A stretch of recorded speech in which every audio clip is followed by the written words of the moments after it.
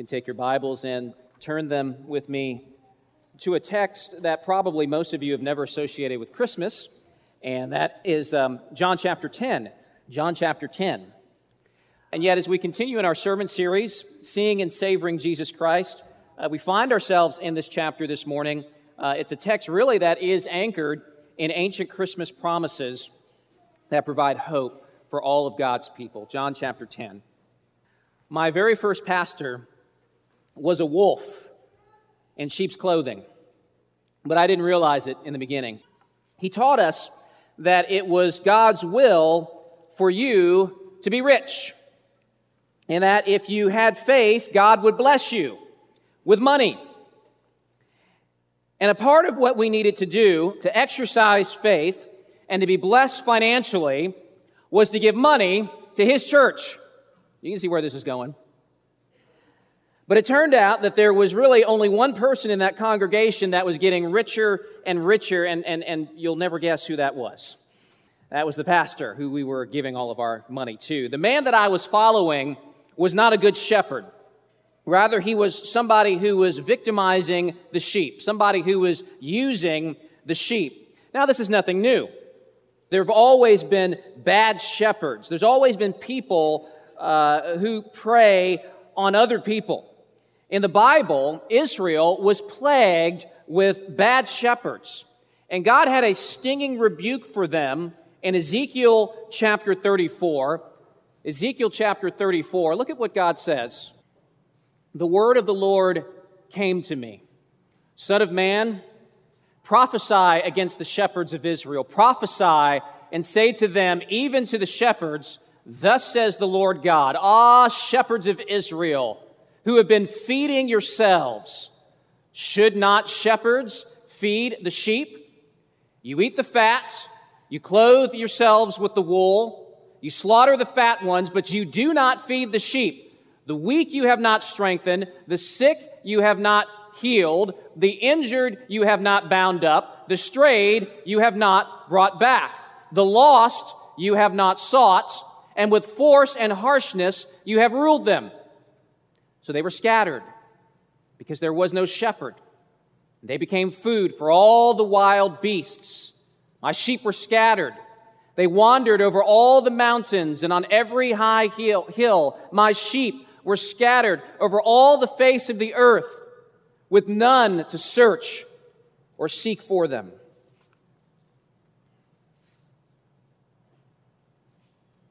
Therefore, you shepherds, hear the word of the Lord. As I live, declares the Lord God, surely because my sheep have become a prey, and my sheep have become food for all the wild beasts, since there was no shepherd, and because my shepherds have not searched for my sheep, but the shepherds have fed themselves and have not fed my sheep, therefore you shepherds, hear the word of the Lord. Thus says the Lord God, behold, I am against the shepherds, and I will require my sheep at their hand and put a stop to their feeding of the sheep. No longer shall the shepherds feed themselves. I will rescue my sheep from their mouths, that they may not be food for them. Now there's no pastor that can read that section of Ezekiel and not shudder, as God has called us to be shepherds of the sheep. A very sobering text. And here God promises a weary and a broken and a battered people rescue from these selfish shepherds. And centuries later, when Jesus comes on the scene, the people are still being plagued by wicked shepherds. Now, we saw last week in chapter 9, Jesus healing a man born blind, and the Pharisees, the religious leaders, the shepherds, persecute this man. They cast him out of the synagogue due to his association with Jesus. They do not rejoice that his blind eyes have been opened, and they don't praise Jesus. Instead, these wolves who have been preying on the sheep for years see Christ not as Savior, but as competition. Somebody who is trespassing on their hunting grounds, threatening to take away the sheep that they are abusing. Now, In John chapter 10, Jesus is going to demonstrate himself as a superior shepherd by contrasting himself with these false shepherds. He's going to show us something about himself, and he's going to show us something about his relationship with you, his sheep. And we're going to see in the end what this all has to do with Christmas. So please stand with me now as we read this text. We stand at Harbin's Church before we read the sermon text as a way to remind us that this is the very Word of God, meant to be treated with reverence and respect and meant to be heard with attentive ears. So let's read together John chapter 10, starting at verse 1. God's Word says, "Truly, truly, I say to you, he who does not enter the sheepfold by the door, but climbs in by another way, that man is a thief and a robber. But he who enters by the door is the shepherd of the sheep. To him the gatekeeper opens. The sheep hear his voice, and he calls his own sheep by name and leads them out. When he has brought out all his own, he goes before them, and the sheep follow him, for they know his voice. A stranger they will not follow, but they will flee from him, for they do not know the voice of strangers." This figure of speech Jesus used with them, but they did not understand what he was saying to them. So Jesus again said to them, "Truly, truly, I say to you, I am the door of the sheep. All who came before me are thieves and robbers. The sheep did not listen to them. I am the door. If anyone enters by me, he will be saved and will go in and out and find pasture. The thief comes only to steal and kill and destroy. I came that they may have life and have it abundantly. I am the good shepherd.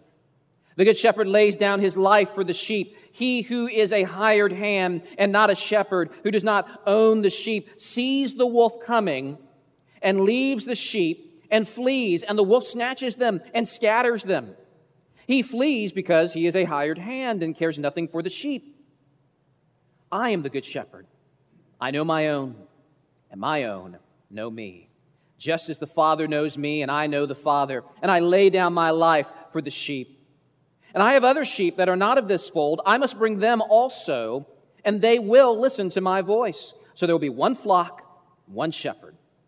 For this reason the Father loves me, because I lay down my life that I might take it up again. No one takes it from me, but I lay it down of my own accord.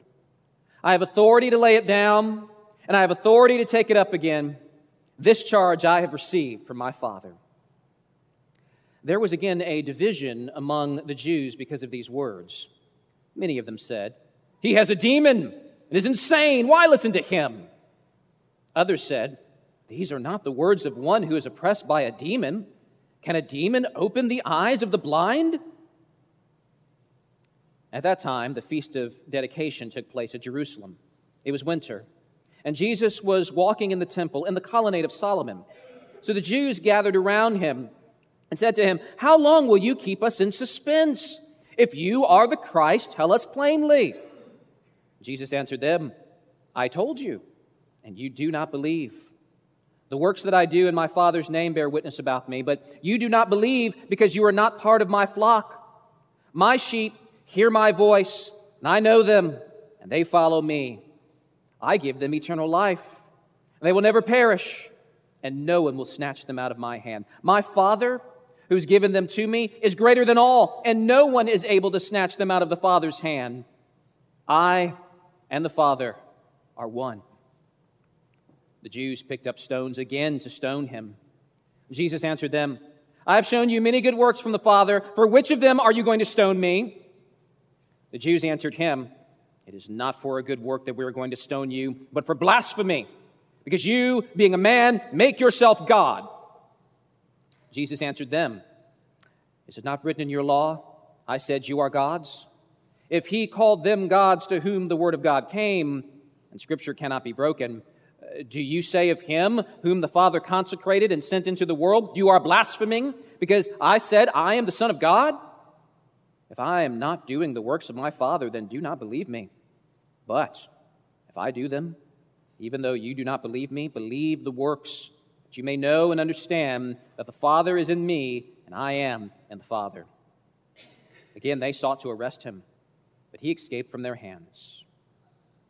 He went away again across the Jordan to the place where John had been baptizing at first, and there he remained. And many came to him, and they said, "John did no sign, but everything that John said about this man was true." And many believed in him there. Let's pray.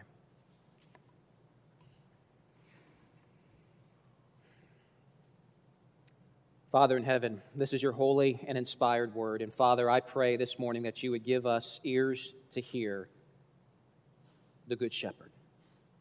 In Jesus' name, amen. You may be seated. Through this extended metaphor, Jesus reveals 4 specific ways that demonstrate himself as the superior shepherd. And the first thing that we see in our text today is that Jesus gathers his sheep. Jesus gathers his sheep. In first century Palestine, many villages at that time would have an enclosure that families would keep their sheep in. So there would be separate flocks in this enclosure, and each flock would have a different shepherd. And there was one doorway into this enclosure, and then there was also a gatekeeper or a night watchman, and he would make sure that only the appropriate shepherds got into that enclosure. And in the morning, the shepherds would then come, and they would retrieve their sheep. And the way a shepherd would separate his sheep from the others was simply by calling them, simply by speaking. It's really an amazing thing when you think about it. You've got all these sheep, they're all mixed together, and the shepherd now has to come, and he has to get his own sheep, and he simply calls, and only the sheep that belong to that particular shepherd would come out and follow him because they would recognize his voice. Other sheep would not come because they did not recognize his voice. And that backdrop helps us to better understand Jesus' metaphor when he says, starting in verse 1, "Truly I say to you, he who does not enter the sheepfold by the door, but climbs in by another way, that man is a thief and a robber. But he who enters by the door is the shepherd of the sheep. To him the gatekeeper opens.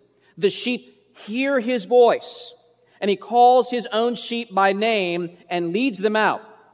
When he has brought out all his own, he goes before them, and the sheep follow him, and they know his voice. A stranger they will not follow, but they will flee from him, for they do not know the voice of strangers." So there is this special relationship, there's this special connection, this bond between the shepherd and his own sheep. They're so close that his sheep recognize his voice and follow him. Now, as we step out of that metaphor and perceive its meaning for us, we see a couple of things. First of all, this passage underscores the point that people who genuinely belong to Jesus will follow Jesus. Jesus calls, and then Jesus' people, Jesus' sheep, they know and recognize his voice, and then they follow after him. Now, the practical implications of this are clear. That there are many people today who call themselves Christians, who say they believe in Jesus, who say they belong to Jesus, and yet they do not follow him. There are people who would identify themselves with Jesus. They may even go to church. And yet at the same time, such people are in no way following Jesus. They're not even interested in following Jesus. They're not living for him. They don't care about what the Bible says about how they should live. They are callously breaking the law of God and even living in willful, blatant sin and rebellion against him. My friends, the Bible has no category for a Christian who is not a Christ follower. It has no category for a sheep who totally ignores the shepherd. So the question is not whether or not you say that you are a Christian. The question is rather, when you hear the voice of Christ, do you follow Christ? It's that simple. When the shepherd calls, when you hear Jesus' voice through the reading of Scripture, through the preaching of his word, are you drawn towards him, or do you run away from him and get as far away as possible from him? Friends, if you are part of the flock of Christ, you will respond to his voice when he calls. Not perfectly, Sometimes sheep can wander off. Sometimes sheep can go astray. That's why we need a good shepherd to help bring us back into the fold. Perhaps that's you this morning. Perhaps you have strayed and wandered off. And if that's you, I'm so glad that you are here this morning, because my prayer is for you to hear through the preaching of Christ's word, to hear the voice of the shepherd, and that you're going to recognize that voice and you're going to return back to your shepherd who is coming after you this morning to bring you back into the fold where you belong. But notice, it's not simply that we, God's sheep, know and recognize Jesus' voice. Look down at verse 29. Jesus says, "My sheep hear my voice, and I know them, and they follow me." Now, while it is essential for us to know Jesus, oh, what a sweet comfort it should bring to us that we are known by Him. He knows us. And so Jesus says in verse 3, the sheep hear His voice, and He calls His own sheep by name. By name. There is one large flock of God. We're talking millions upon millions upon millions of sheep. But Jesus Christ, the Good Shepherd, doesn't see you as a nameless and faceless sheep in the crowd. You're not just another number. You are deeply and personally and intimately known by God. God knows you and God notices you. Some Christians tend to think that God only is paying attention to the important Christians.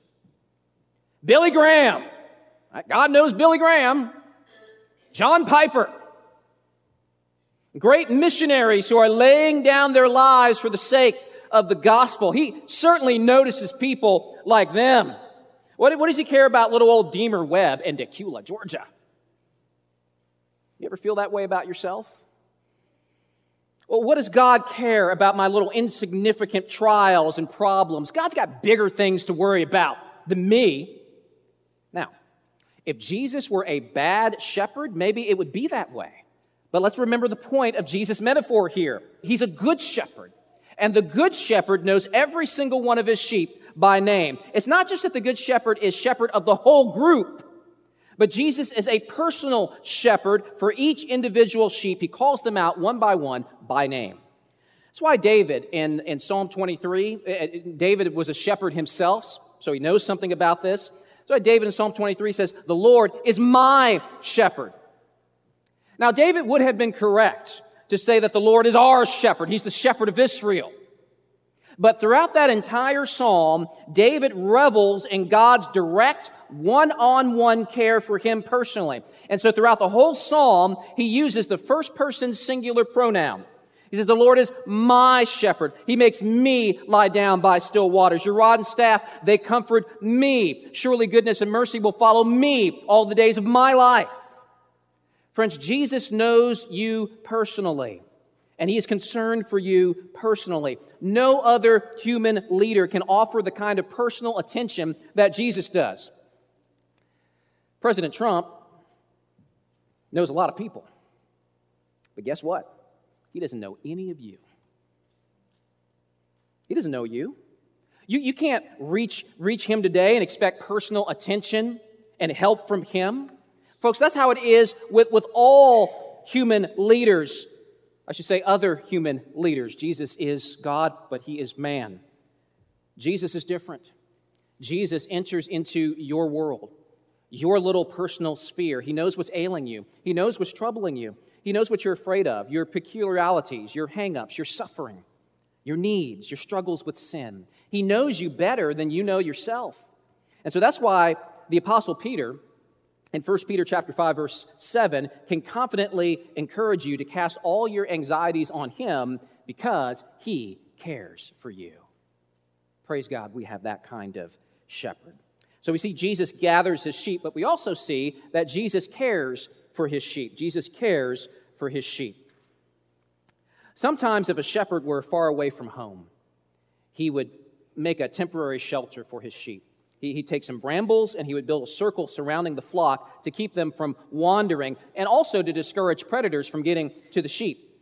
And at night, he would lead the sheep into that protective ring, and then the shepherd himself would lay down in the gap. He would lay down at the entrance himself. And so in a very real sense, he would become the door. You had to get through him to get to the sheep. And in the morning, when he arose, he would lead them out of that enclosure to pasture for nourishment. And then at night, he would lead them back in for safety, which helps us to understand better his metaphor starting in verse 7. So Jesus again said to them, "Truly I say to you, I am the door of the sheep. All who came before me are thieves and robbers, but the sheep did not listen to them. I am the door. If anyone enters by me, he will be saved and will go in and out and find pasture. The thief comes only to steal and kill and destroy." There were false prophets. There were false shepherds who came before Jesus, including those Pharisees. And Jesus says they are thieves and they are robbers. They're out looking for themselves. They don't care about you. They don't care about the sheep. They will not provide life. Jesus is saying that the way to spiritual safety and protection, the way to real provision in life, is through Christ alone. He's the only doorway to these things. He says, if anyone enters by me, he will be saved. And by salvation, Jesus is not simply talking about avoiding hell and going to heaven when you die. Salvation biblically means much more than that. It's more than just heaven in the future. Jesus, in contrast to the thieves and to the robbers who only came looking to fleece the sheep, Jesus says in verse 10, "I came that they may have life and have it abundantly." If you're here this morning and you're not a Christian, you've sought for life and peace and satisfaction in many things. And I'm here to tell you that it will not work. You might receive a temporary, shallow fulfillment in your career, in relationships, in materialism, in your family, in sinful pleasures. But all those things do is distract from or dull or numb the ache you have for something more. And in the end, those things are going to fade. They will not bring you life. If you're trying to find true life in other things apart from Christ, the Bible, in Jeremiah chapter 2, compares what you're doing to a man dying of thirst and at the same time ignoring refreshing streams of water. And instead, what you're trying to do is satisfy your thirst through drinking from leaky, broken containers, cisterns. It will not work. You will die of thirst. The things that you are turning to apart from Christ will not satisfy your thirst and your cravings for more, because you were made to find the fullness of what you need in God. And not just in heaven, but right now. And it's why God says in Isaiah 55, "Why do you spend your money for that which is not bread, and your labor for that which does not satisfy? Listen diligently to me and eat what is good, and delight yourselves in rich food. Incline your ear and come to me. Hear that your soul may live." God here offers himself as the thing your heart has been craving for all along that nothing else has been able to fill up. And in John 10, Jesus is offering the same thing. That's what Jesus means when he says, anyone who enters in by him will go in and out and find pasture. It's the idea of sheep being totally protected and free to eat to their heart's content. Be satisfied and be nourished. It's a picture of spiritual flourishing. It's a deep satisfaction and peace that money can't buy and nothing else in this world can provide. That's why Jesus said in chapter 6, "I am the bread of life. Whoever comes to me shall not hunger, and whoever believes in me shall never thirst."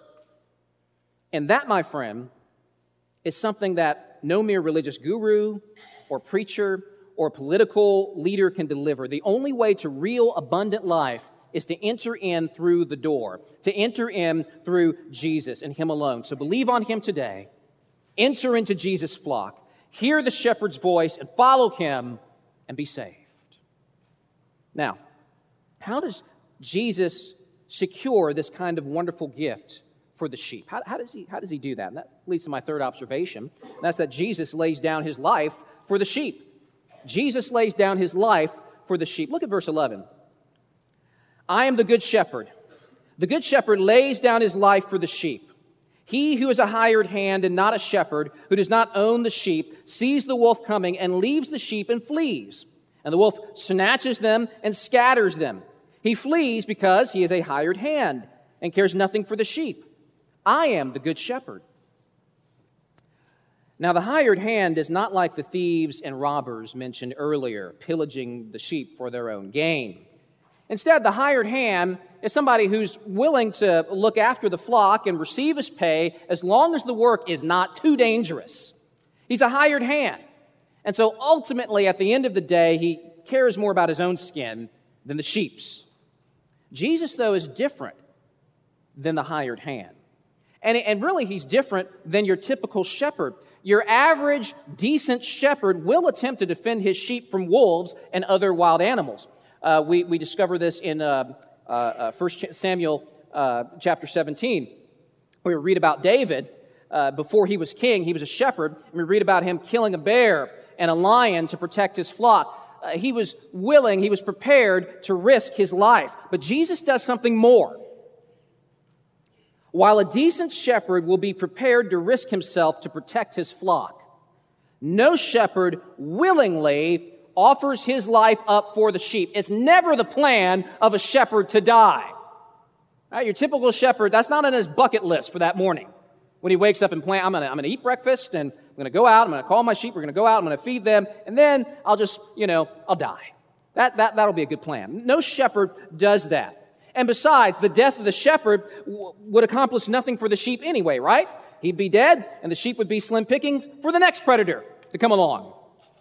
But Jesus, on the other hand, being a superior shepherd, not only lays down his life for the sheep, but he intended to do it all along. Verse 17, for this reason the Father loves me, because I lay down my life that I may take it up again. No one takes it from me, but I lay it down on my own accord. I have authority to lay it down, and I have authority to take it up again. And why would Jesus plan to do this? Why would he plan to lay down his life for the sheep? Because while the death of any other shepherd accomplishes nothing for the sheep, the death of Jesus, the good shepherd, the superior shepherd, his death accomplishes everything. Unlike other shepherds, it's the death of Jesus that actually secures his sheep. Why? Because the wages of sin is death. Not that Jesus ever sinned, but you have. And I have. And if we're going to be rescued from paying the price of death for our own sin, and ultimately that death climaxes with eternal spiritual death and hell, if we're going to be set free from that death, from that condemnation, we need a substitute. We need a perfect, sinless representative to be condemned in our place, paying the price of sin on our behalf. And so in his death, the sins of the sheep were punished in Jesus. So now, all who believe in him won't experience death for their own sins in hell, because that death has already happened in Christ. What's more, we are guaranteed victory over physical death, because Jesus Christ, the Good Shepherd, has walked through the valley of the shadow of death before us and emerged from the tomb 3 days later. He has conquered sin and he has conquered death on our behalf.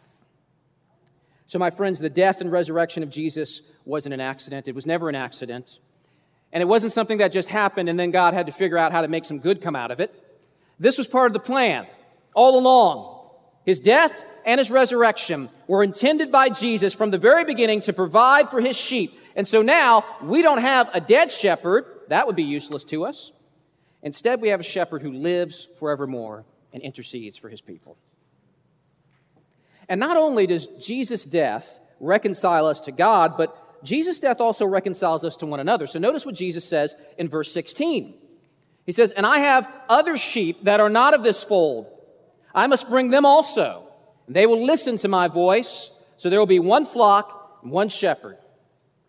So here, Jesus reveals his intention in bridging the age-old division between Jews and Gentiles. Gentiles are non-Jews. They are the other sheep that Jesus is referring to. And there was a lot of animosity between these two groups, between Jews and Gentiles. And Jesus is showing us that it was never the intention of God to have a people racially divided. There's not meant to be two peoples of God. Instead, his goal has always been one people, one flock, with one shepherd. And we see this theme talked about even earlier, actually, in the book of John. So, for example, earlier in John's Gospel, the apostle quotes John the Baptist, who says, "Behold the Lamb of God who takes away the sin of..." Okay, some of you know that. All right. Who takes away the sin of what? Of the world. Or, let's do another one, all right? Let's see this. All right. Or in John chapter 3, it says, "For God so loved the..." Oh, good. Awesome. I knew you were there. "He loved the world that he gave his only son." Jesus is gathering sheep, my friends, not just from Jews, and not just from white people, or one particular tribe. Jesus is gathering sheep from every language and tribe and tongue around the world. Jesus is going to bring these diverse groups together, formerly groups that were in hatred and hostility towards one another, and he's going to unite them so that there's going to be one flock and one shepherd. The answer to the racial tension and animosity in our world is the gospel. It really is. And it will not be fully and finally solved apart from the gospel. The racial unity that Christ's death accomplished is beautifully described in Ephesians chapter 2, where Paul writes, "For he himself," that he's talking about Jesus, "for he himself is our peace, who has made us both one and has broken down in his flesh the dividing wall of hostility, that he might create in himself one new man in place of two, so making peace, and might reconcile us both to God in one body through the cross, thereby killing the hostility." And so the goal of Christmas really is to bring peace on earth to all who trust in Christ. Peace between man and God, and peace between man and fellow man. So Jesus lays down his life for his sheep, which naturally flows into our next observation, and that's that Jesus secures his sheep. Jesus secures his sheep. Look at verse 27. "My sheep hear my voice, and I know them, and they follow me. I give them eternal life, and they will never perish, and no one will snatch them out of my hand. My Father, who has given them to me, is greater than all, and no one is able to snatch them out of the Father's hand." Folks, there are Christians who are living in fear, and maybe you're in that category this morning. Fear that they have committed one sin too many. Have you ever felt that way? I have crossed the line now. God may have forgiven me before, but I've just pushed it too much with God now. I've crossed the line, and I don't know if I can be forgiven now of this. I've just made the same mistake over and over and over again. I fail over and over again. I can't believe I've fallen into this sin for the 500th time. And some Christians fear that they're going to be expelled from the flock and that they will perish in hell. There are really Christians, genuine Christians, who live in that tension. They struggle with that. There are whole denominations built on that idea, scaring the flock into thinking that they could actually be expelled from the flock and perish. Now, I'm going to be really blunt about this. If it is true that a genuine Christian can lose their salvation and go to hell, then Jesus Christ has just lied to you. He's just lied to you. Plain and simple. Now, I know some people are going to say, "Now, wait a minute, Deemer. You mean to tell me that someone can just claim to be a Christian, pray some little prayer when they were 5 years old, and then they can just live a totally godless life and give themselves over to sin and never follow Jesus Christ and never be interested in that?" Where they said this prayer, in Sunday school class at age 5 or whatever, and you're saying they're going to make it to heaven? That's not what I said. That's not what Jesus said. Jesus says, my sheep hear my voice and they follow me. He doesn't say, my sheep hear my voice and ignore my voice and they forever run in the opposite direction. But genuine sheep can and do sometimes stray. Don't you? We sing about it here sometimes, don't we? Prone to wander, Lord, I feel it. Prone to leave the God I love. But Jesus encourages us by telling us that despite that, the sheep are never ultimately lost.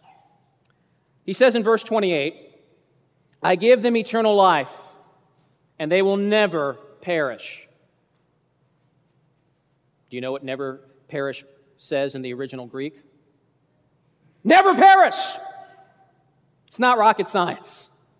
Actually, in the Greek, it's a little bit stronger. It's like a double negative. It's more powerful than it is in the English. But that's the point. My sheep will never perish. So, if a genuine believer ends up losing his salvation and perishing in hell, then Jesus has just lied. But we know that Jesus is not a liar. In a few chapters, Jesus is going to say, I am the truth. We can trust what he says. Folks, if he loses a few sheep here and there, if Jesus has a 95% success rate, you know, he has a flock and he loses 5% of them, that's nothing to brag about. He would be a bad shepherd. But Jesus says he's the good shepherd, indeed the perfect shepherd. And he will not lose one that the Father has given him. What's more, to drive the point even further home of the security that the sheep have in the shepherd, he says, nothing can snatch us from his hand. And it reminds me of another song that we like to sing around here. No power of hell, no scheme of man can ever pluck me from his hand. You will not be plucked. And then some say, well, could I jump out of his hand? Don't be cute. Don't do that. Don't miss the point of what Jesus is saying. The sheep will never perish. They'll never perish. They'll never perish. Jesus goes further. That wasn't strong enough. He appeals to God himself. Verse 29, he says, my Father, who has given them to me, is greater than all. No one is able to snatch them out of my Father's hand. Friends, that's a powerful statement. Is there anyone strong enough to steal from God himself? Can someone sneak up on God and capture one of the sheep and sneak away with him? And God wakes up and is like, oh no, I had 100, now I only have 99. And finally, Jesus gives his ultimate reason why we are secure in Christ. He says in verse 30, I and the Father are one. Now, when we hear that statement with 21st century Gentile ears, we have a hard time recognizing the force of what he is saying. Jesus is not just simply saying the Father and I are on the same page. Jesus is making a much bigger claim than that. And so let's go back now to Ezekiel 34. We're going to come full circle here. In the beginning of this message, we read the first half of Ezekiel 34, where God denounces the wicked shepherds. But in subsequent verses, God promises a solution. He promises the people relief. He promises them a good shepherd as opposed to those other ones. And as we read this, I want you to ask yourself the question, who is the shepherd? What is the identity of this shepherd that God is promising? So we go now to Ezekiel 34. For thus says the Lord God, behold, I myself will search for my sheep and will seek them out. As a shepherd seeks out his flock when he is among his sheep that have been scattered, so will I seek out my sheep. And I will rescue them from all places where they have been scattered on a day of clouds and thick darkness. And I will bring them out from the peoples and gather them from the countries, and I will bring them into their own land, and I will feed them on the mountains of Israel, by the ravines, and all the inhabitant places of the country. I will feed them with good pasture. And on the mountain heights of Israel shall be their grazing land. There they shall lie down in good grazing land. And on rich pasture they shall feed on the mountains of Israel. I myself will be the shepherd of my sheep, and I myself will make them lie down, declares the Lord God. I will seek the lost, and I will bring back the strayed, and I will bind up the injured, and I will strengthen the weak, and the fat, and the strong I will destroy. I will feed them in justice. Now let's go down to verse 21, just a few more verses. I will rescue my flock. They shall no longer be a prey, and I will judge between sheep and sheep, and I will set up over them one shepherd, my servant David. He shall feed them. He shall feed them and be their shepherd, and I, the Lord, will be their God, and my servant David shall be prince among them. I am the Lord. I have spoken. So, who's the shepherd? Well, it depends on what verses you're looking at. Verses 11 through 16 are pretty clear. God is declaring that He Himself will come down and be the people's shepherd, and He's going to succeed where the false shepherds have failed. Again, think about that first-person language throughout this chapter. He says, I will search for my sheep. I will feed them. I will make them lie down. I will be their shepherd. But if you look at verses 23 and 24, God says, my servant David will be the shepherd. He shall feed them. He shall be a prince among them. Now, by the time Ezekiel is written, King David is dead and gone. God instead is speaking of a descendant of David who will one day come. So who is the shepherd? Is it God, according to verses 11 through 16? Or is it David, according to verses 23 and 24? Now, if you're familiar with the Old Testament, you've seen this type of thing before. There are various Old Testament promises where the final restoration of all things hinges on either God Himself visiting His people, rescuing His people, or God sending His servant David to do so. And in some passages, these two themes come together. So, for example, you've got a passage like Isaiah 9, a classic Christmas text. For to us a child is born, to us a son is given, and the government shall be upon His shoulder, and His name shall be called Wonderful Counselor, Mighty God, Everlasting Father, Prince of Peace. Of the increase of His government and of peace there will be no end, on the throne of David and over His kingdom, to establish it and to uphold it, and with justice and with righteousness from this time forth forevermore. The zeal of the Lord of hosts will do this. So, who's the one to come? On the one hand, He is a child who is born. He is a son who is given. He is the heir to David's throne. But on the other hand, He will be called Mighty God. So who is this one that will come? In Isaiah chapter 9, the Davidic Messiah and the Mighty God, they come together in one person.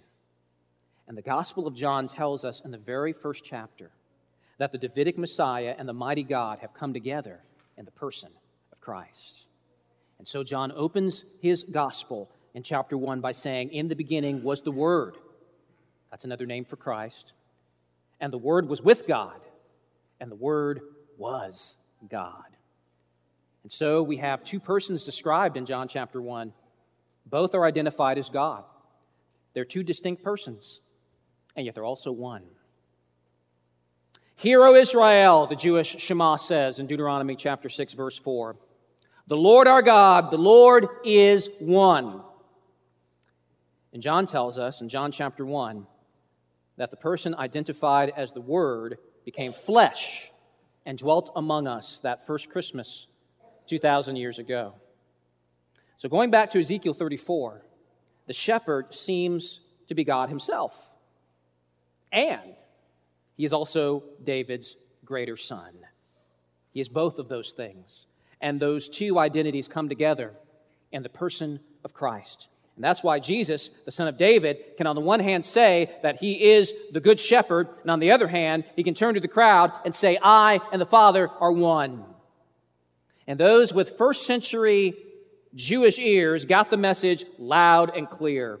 And it's why in verse 31 they pick up stones to kill him. They are ready to give him the death penalty for the blasphemy of claiming to be God. And in verse 34, Jesus answered them, Is it not written in your law, I said you are gods?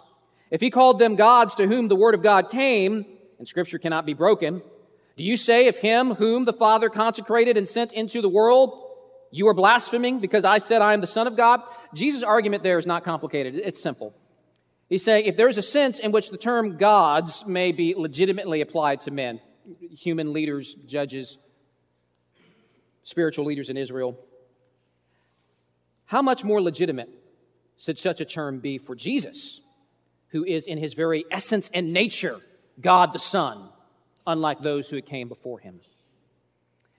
And so the revelation of the true identity of the Good Shepherd, while a source of angst and consternation for his opponents, is a source of glorious good news for you and for me. Because it is the main reason why we believers can be confident in the security that we have in Christ in the Good Shepherd, because the Shepherd turns out to be God himself. As the prophet Micah wrote, But you, O Bethlehem Ephratah, who are too little to be among the clans of Judah, from you shall come forth for me one who is to be ruler in Israel, whose coming forth is from of old, ancient days. And he shall stand and shepherd his flock in the strength of the Lord, in the majesty of the name of the Lord his God.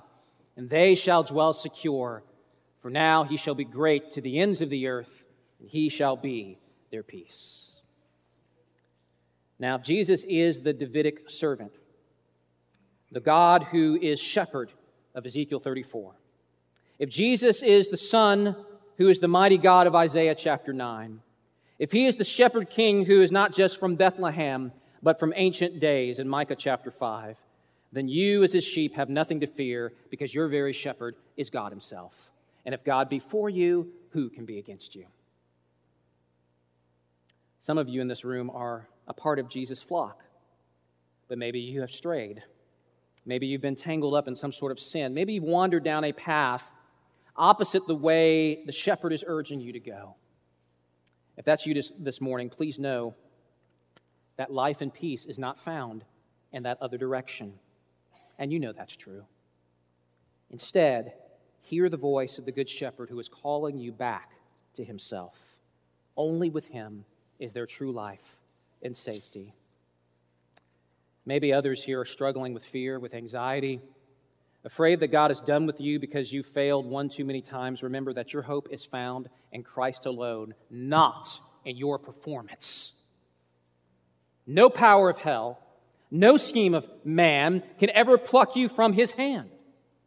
Don't hope in yourself. Hope in the shepherd. Hope in Christ this Christmas. His power and his strength keeps you in the flock, not your own. There are others in this room who may have walked into this building this morning not part of Jesus' flock at all. But now, something strange is happening. You are hearing his voice this morning.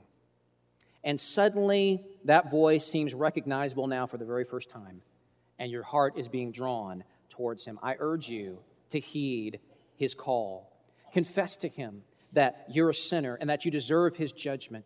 But take hope in the fact that the Good Shepherd has laid down his life for the sheep. Trust in his sacrifice to save you. And follow him as shepherd. That's all you have to do. And if you've heard his voice today, and you are responding to that in your heart, I would love to talk with you and pray with you about this and answer any questions that you might have. I'm happy to do it. Pastor Jeff, who was up here earlier reading Scripture, is happy to do it. Any Christian in this room would be happy to do that. We would love to talk with you and pray with you after the service and welcome you into the flock of the Good Shepherd this Christmas. Let's pray. Father in heaven, we thank you for Christmas. We thank you for sending your Son, Jesus, into the world as the good shepherd who has come seeking his sheep, as the one who comes gathering his sheep, as the one who came to lay down his life for the sheep so that they might be saved and so that they might be secured in his flock forever. We thank you for that. In Jesus' name, amen.